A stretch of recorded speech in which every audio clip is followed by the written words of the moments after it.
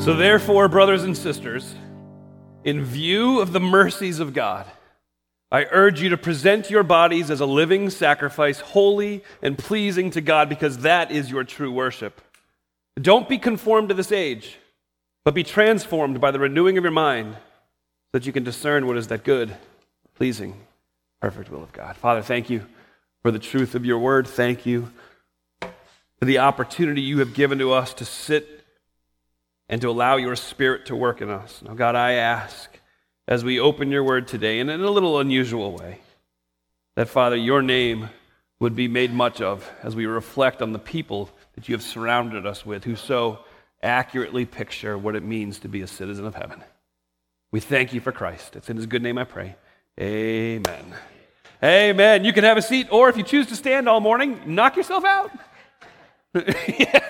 Has to be one. Philippians chapter 2. If you want to grab your Bible, go to Philippians chapter 2. We're going to be there this morning. Philippians chapter 2. I don't know about you, but when I was, some of you haven't been in class for a while. I haven't been in class for a little while, but I used to like when I would go to class and the teacher would say, okay, there's this massive homework assignment coming. And then the teacher would allow us time in class to begin working on it. And that was my favorite kind of homework, because then as I might be struggling with a problem, I could reach over and grab somebody and be like, hey, number 3, how in the world did you get, and kind of work through it together, kind of encourage each other in that process. Well, I'm warning you ahead of time, there is homework today, but I'm going to let you get started on it in class. And you'll understand what that means in a few minutes, and hopefully a few minutes. We'll see how long I dribble on. Those of you that haven't been with us, we have been working through the book of Philippians together. Philippians is a wonderful book reminding us of the great joy that we have in Jesus Christ. You have a picture of Paul, who is just talking repeatedly about no matter what happens around him, no matter what happens to him, in those moments, what he is seeing, observing, feeling, and choosing in those moments is to rejoice. And so that's been our challenge together as we've been walking through the book of Philippians together. And actually where we find ourselves today is kind of in the next chunk of Philippians, where he has challenged us now in chapter 1, verse 27, to live as citizens of heaven. Trying to wrap your head around what that looks like.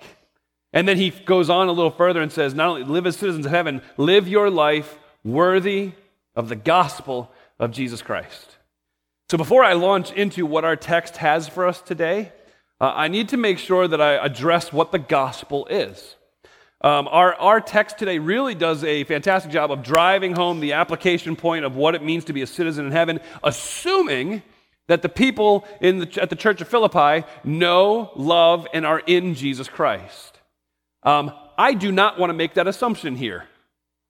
If I assume that all of you sitting in this room know and appreciate the gospel and have been found in Jesus Christ, if I just assume that, then one day I will stand before God and I will answer for that assumption. I don't want to make that assumption. If I assume that, it's bad news for you as well, because if I don't explain to you what the gospel is, and then you stand before God after I have assumed that you know the gospel and you actually don't, then the answer is far grimmer than even the judgment that I will receive, and that you'll receive the full judgment of God's wrath. And I don't want that. Please don't, when you hear this, please understand this. The gospel isn't a high moral way to live. To be worthy of the gospel doesn't mean to carry a big Bible every Sunday. Okay? It doesn't mean to climb up this hill and park your car and walk in here and see people who you love and appreciate, have grown up with perhaps, and you share common interests, you share common experiences, because in sincerity, that's nothing more than a country club. The gospel has very little to do with the outside. The gospel has everything to do with the inside. And so I don't want to assume that you know the gospel, so let me make sure that I lay it out for you. The gospel is the declaration of good news. Now, understand that within that declaration of good news, it begins with bad news. And that bad news is this: you are a sinner. Every single one of us is a sinner. We're told that in Romans chapter 3, verse 23. All have sinned and come short of the glory of God. There is none righteous, no, not one, Romans 6 says. That we are sinners. That's just true. And nobody's like, oh, great. So glad I came to church today. So encouraging. That's such good news. It's not. But it's the picture of why we need the good news. See, you're a sinner and you're lost, and you cannot do anything about it yourself.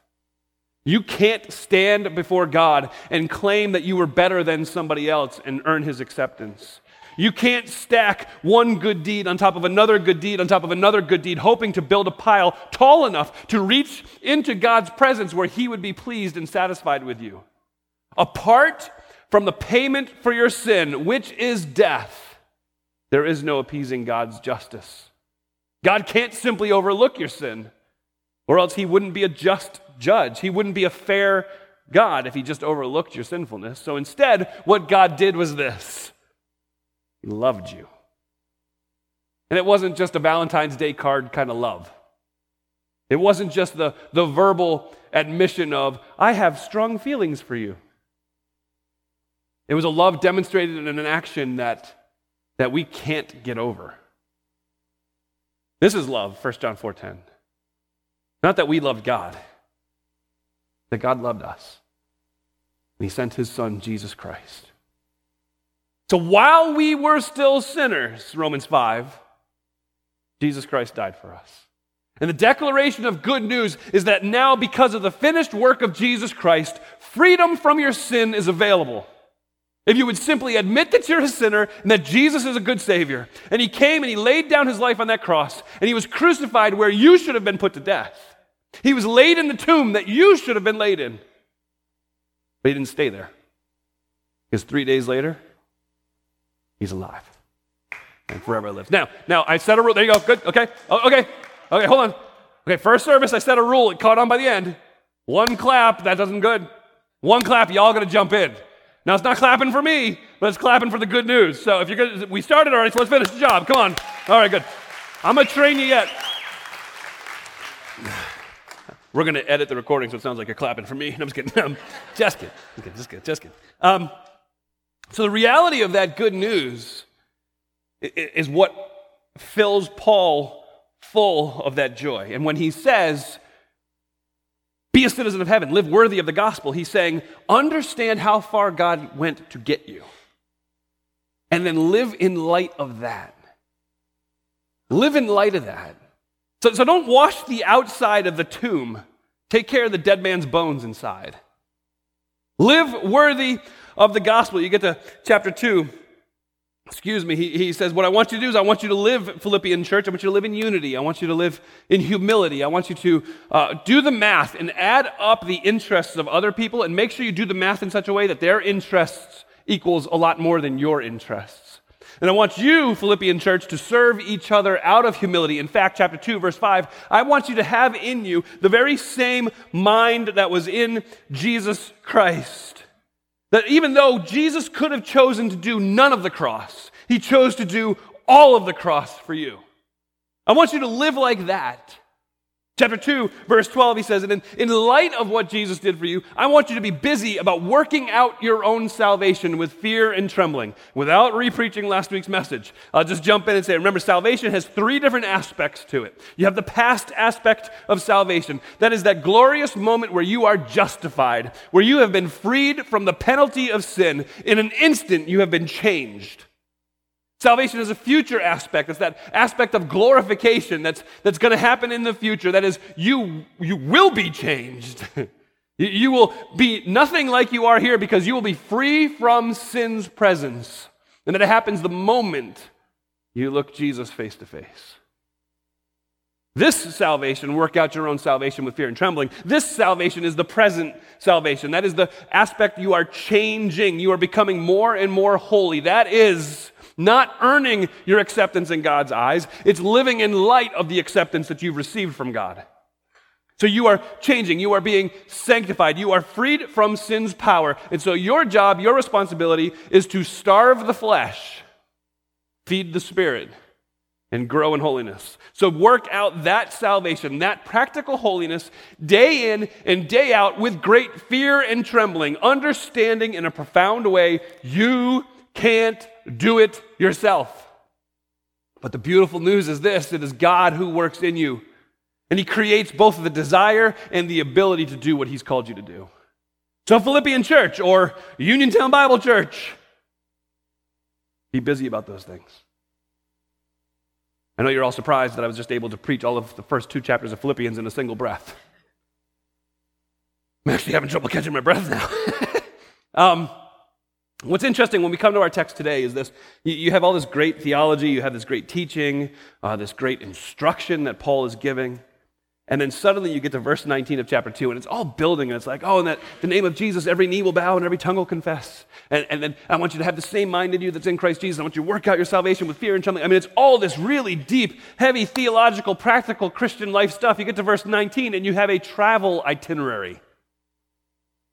What? I want to encourage you to make sure as we read these verses and talk about these 2 men that we see what Paul's been describing all along up to this point. In the men, Timothy and Epaphroditus, we see what it looks like to live like a citizen of heaven. And I would even say, we see what it looks like to live like a citizen of heaven with others around us. And that's what we're going to talk about this morning. So chapter 2, starting in verse 19, Paul says this, "Now, I hope in the Lord Jesus to send Timothy to you soon, so that I too may be encouraged by news about you. I have no one else like-minded who will genuinely care about your interests, because all seek their own interests, not those of Jesus Christ. But you know Timothy's proven character, because he has served with me in the gospel ministry like a son with a father. Therefore, I hope to send him as soon as I see how things go with me. I am confident in the Lord that I myself will also come soon." So just dealing with a couple of housekeeping aspects of this, what Paul is saying is, I want to send Timothy to you, Philippian church. I want you to be encouraged, but I also want myself to be encouraged as I hear the good news of how the gospel has taken root in you and how you are living like a citizen of heaven. And though I strongly believe that I'm going to get out of prison real soon and I'm going to end up in your presence, the reality is it may not happen, so I want to get Timothy to you as soon as I can. And so that's kind of what he's saying. But why Timothy? Why is he sending Timothy? There's a couple of reasons, and I'm going to walk through as we look at this passage so that you see them clearly. First is this: Paul has this great affinity for Timothy. It's like his son. He says, we've done gospel ministry together like a son with a father. When you look at the rest of Scripture, what you find about this young man Timothy is he grew up in what would be modern-day Turkey. His mom's name was Eunice, his grandma's name was Lois, and he was in kind of a different situation for a person at that time. His mom was Jewish and his dad was Greek. And so mom and grandmom, Eunice and Lois, really worked hard to bring him up in an understanding of the gospel. They were a huge influence on him. And then Paul comes into town in Acts chapter 16, and he wants to bring Timothy with him, and he does, and he plants the church that's now Philippi, the Philippian church, and he travels with Paul a number of places, a number of times, and as you hear Paul talk about Timothy throughout Scripture, what you hear from him is, that's my boy. That's my boy. That's like, and not like, hey, we're boys. I mean like, I'm so proud of this kid. That's my boy. It's like a dear son to me. He's in the faith, and he's working hard, and he's doing everything that I could ever possibly imagine him doing. I mean, that's my son, that's my boy. He's like-minded with Paul. It says there's nobody that has the same mind like Timothy does with me. The literal translation of that would be equal-souled. They share in the same goals, the same passions, the same love, and that goal, that passion, that love here in this text is talking about the church of Philippi. He loves the church at Philippi, so much so that he's willing to set all of his stuff aside and care about Philippi and the needs and interests of Philippi. He says that right there. He's going to care about your interests. It's interesting, that word care in verse 20 is the same word that's used in chapter 4, verse 6, the one that we're all pretty familiar with. Don't be anxious about anything. Don't worry about anything. Don't care about anything. That's the same word. So really, you could say that Timothy is genuinely concerned, passionately worried in the positive sense about the well-being of the church there at Philippi.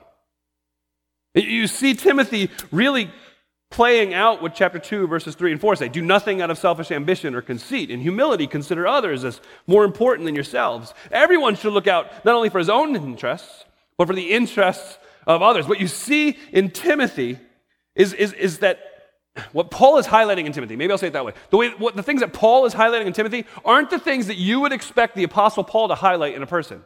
I think if you and I were getting a letter from the Apostle Paul, we would expect him to be like, Timothy, he is theologically astute. Timothy, he can win any argument he's in.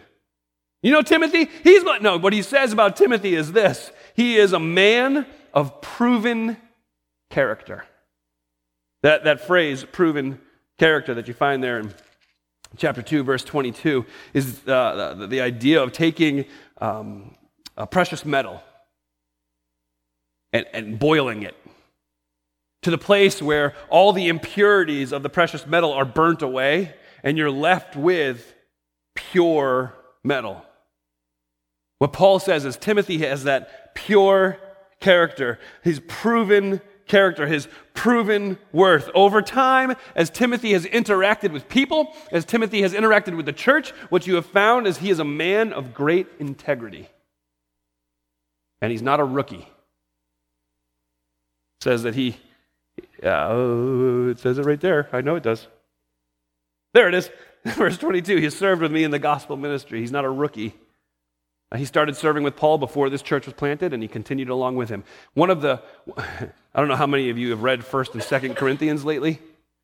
The church at Corinth was a disaster. Now, so much so, I'm actually somewhat embarrassed to mention some of the things that they had to deal with because they were so off the rails. So I shall not.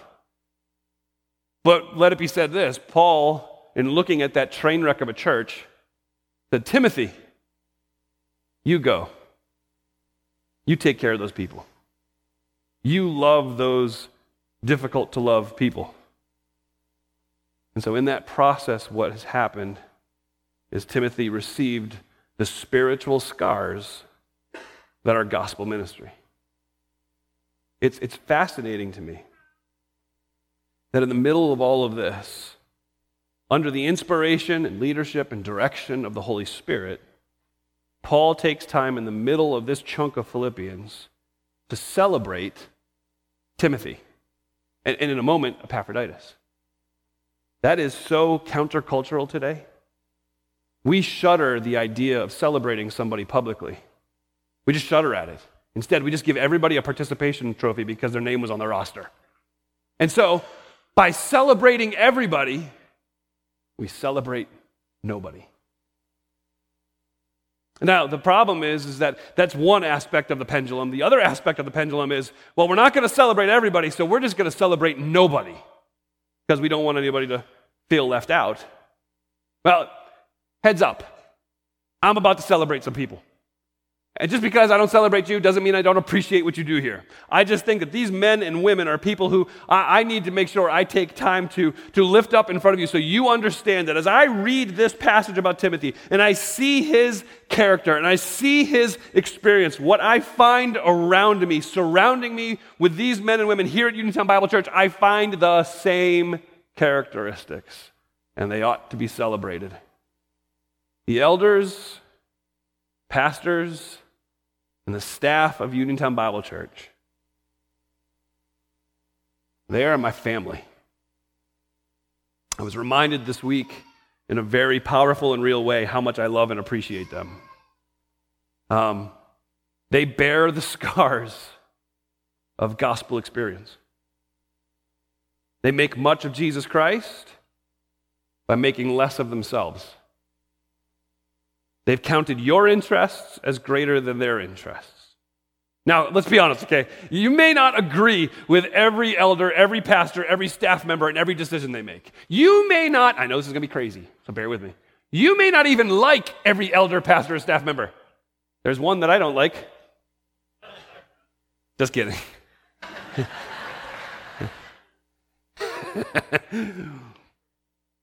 They're all like, who is it? Well, it ain't Stephanie, I'll tell you that. How's that? Gotta be easy on that one. So,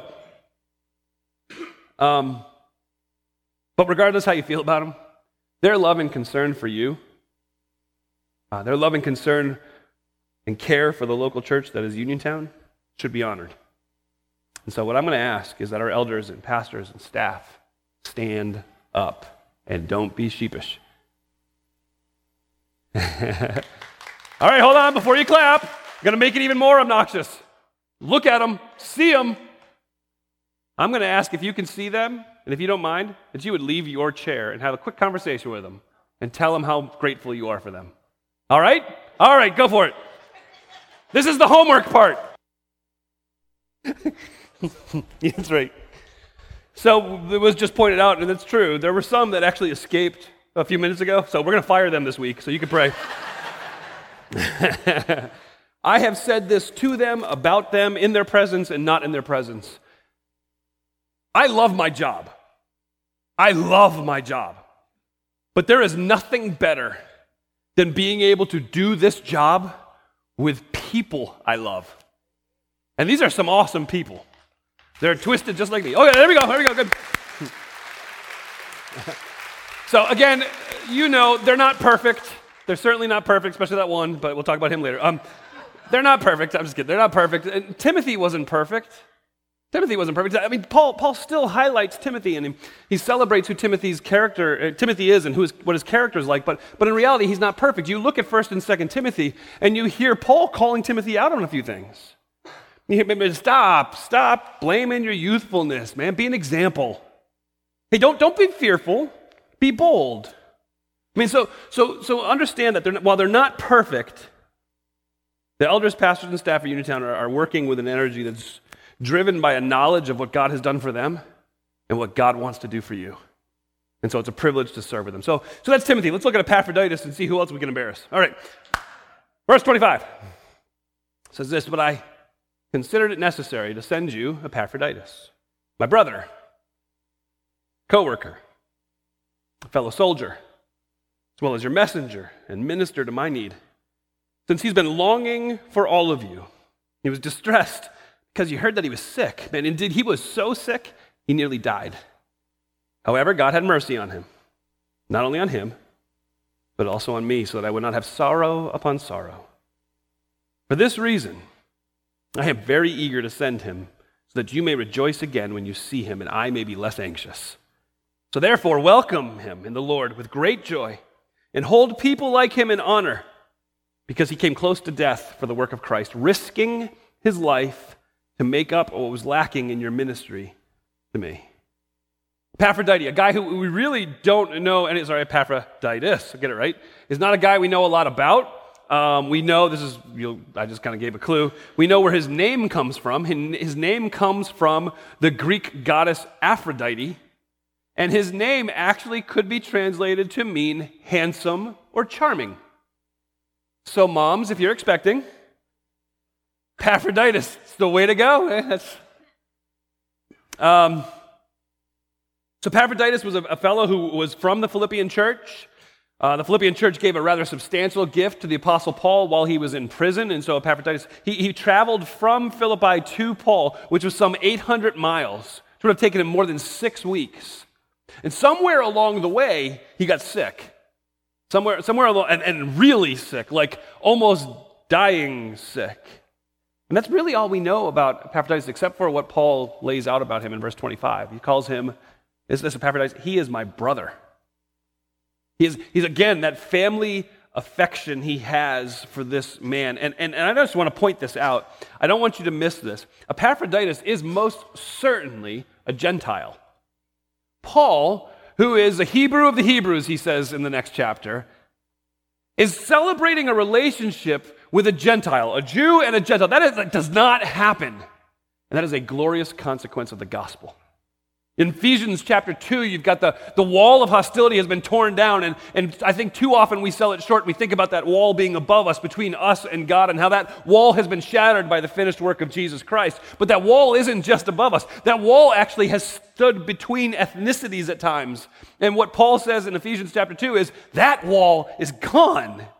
And so now, you could be completely different from each other, but you have Jesus Christ in common and your family. Epaphroditus is my brother Epaphroditus is my co-worker. He sees Epaphroditus not as an underling, he sees him as a partner in ministry. I mean, even though Epaphroditus wasn't as publicly known as Paul, he was focused on the good of the church, the work of the gospel. Paul calls him a fellow soldier. There's a real battle. There's real darts, there's real arrows, and it took a real energy and a real toughness and a real willingness to persevere, a real willingness not to shrink back from the difficulties in life, even though there was lots of opportunities to do so. Epaphroditus could have shrunk back after that illness, but he stuck to it. He didn't give in. He was a messenger. He came from the Philippian church and carried the gift to encourage Paul, which is no small thing. Paul says he was a minister to my need. And it says that he was filling up what was lacking in your ministry to me. You know what was lacking in the Philippians' ministry to Paul? Their ability to be with him. So as their minister, as their messenger, they sent Epaphroditus, and he was the visible, tangible hands and feet of the church of Philippi, right there in Paul's jail cell. But I think the thing that stands out to me anyway the most is what we find in verse 30 about him. He was a man who was willing to risk everything for the gospel. It says he came close to death for the work of Christ, risking his life to make up what was lacking in your ministry to me. Risking his life. That word risking is a term for gambling. It's a term for hazarding at great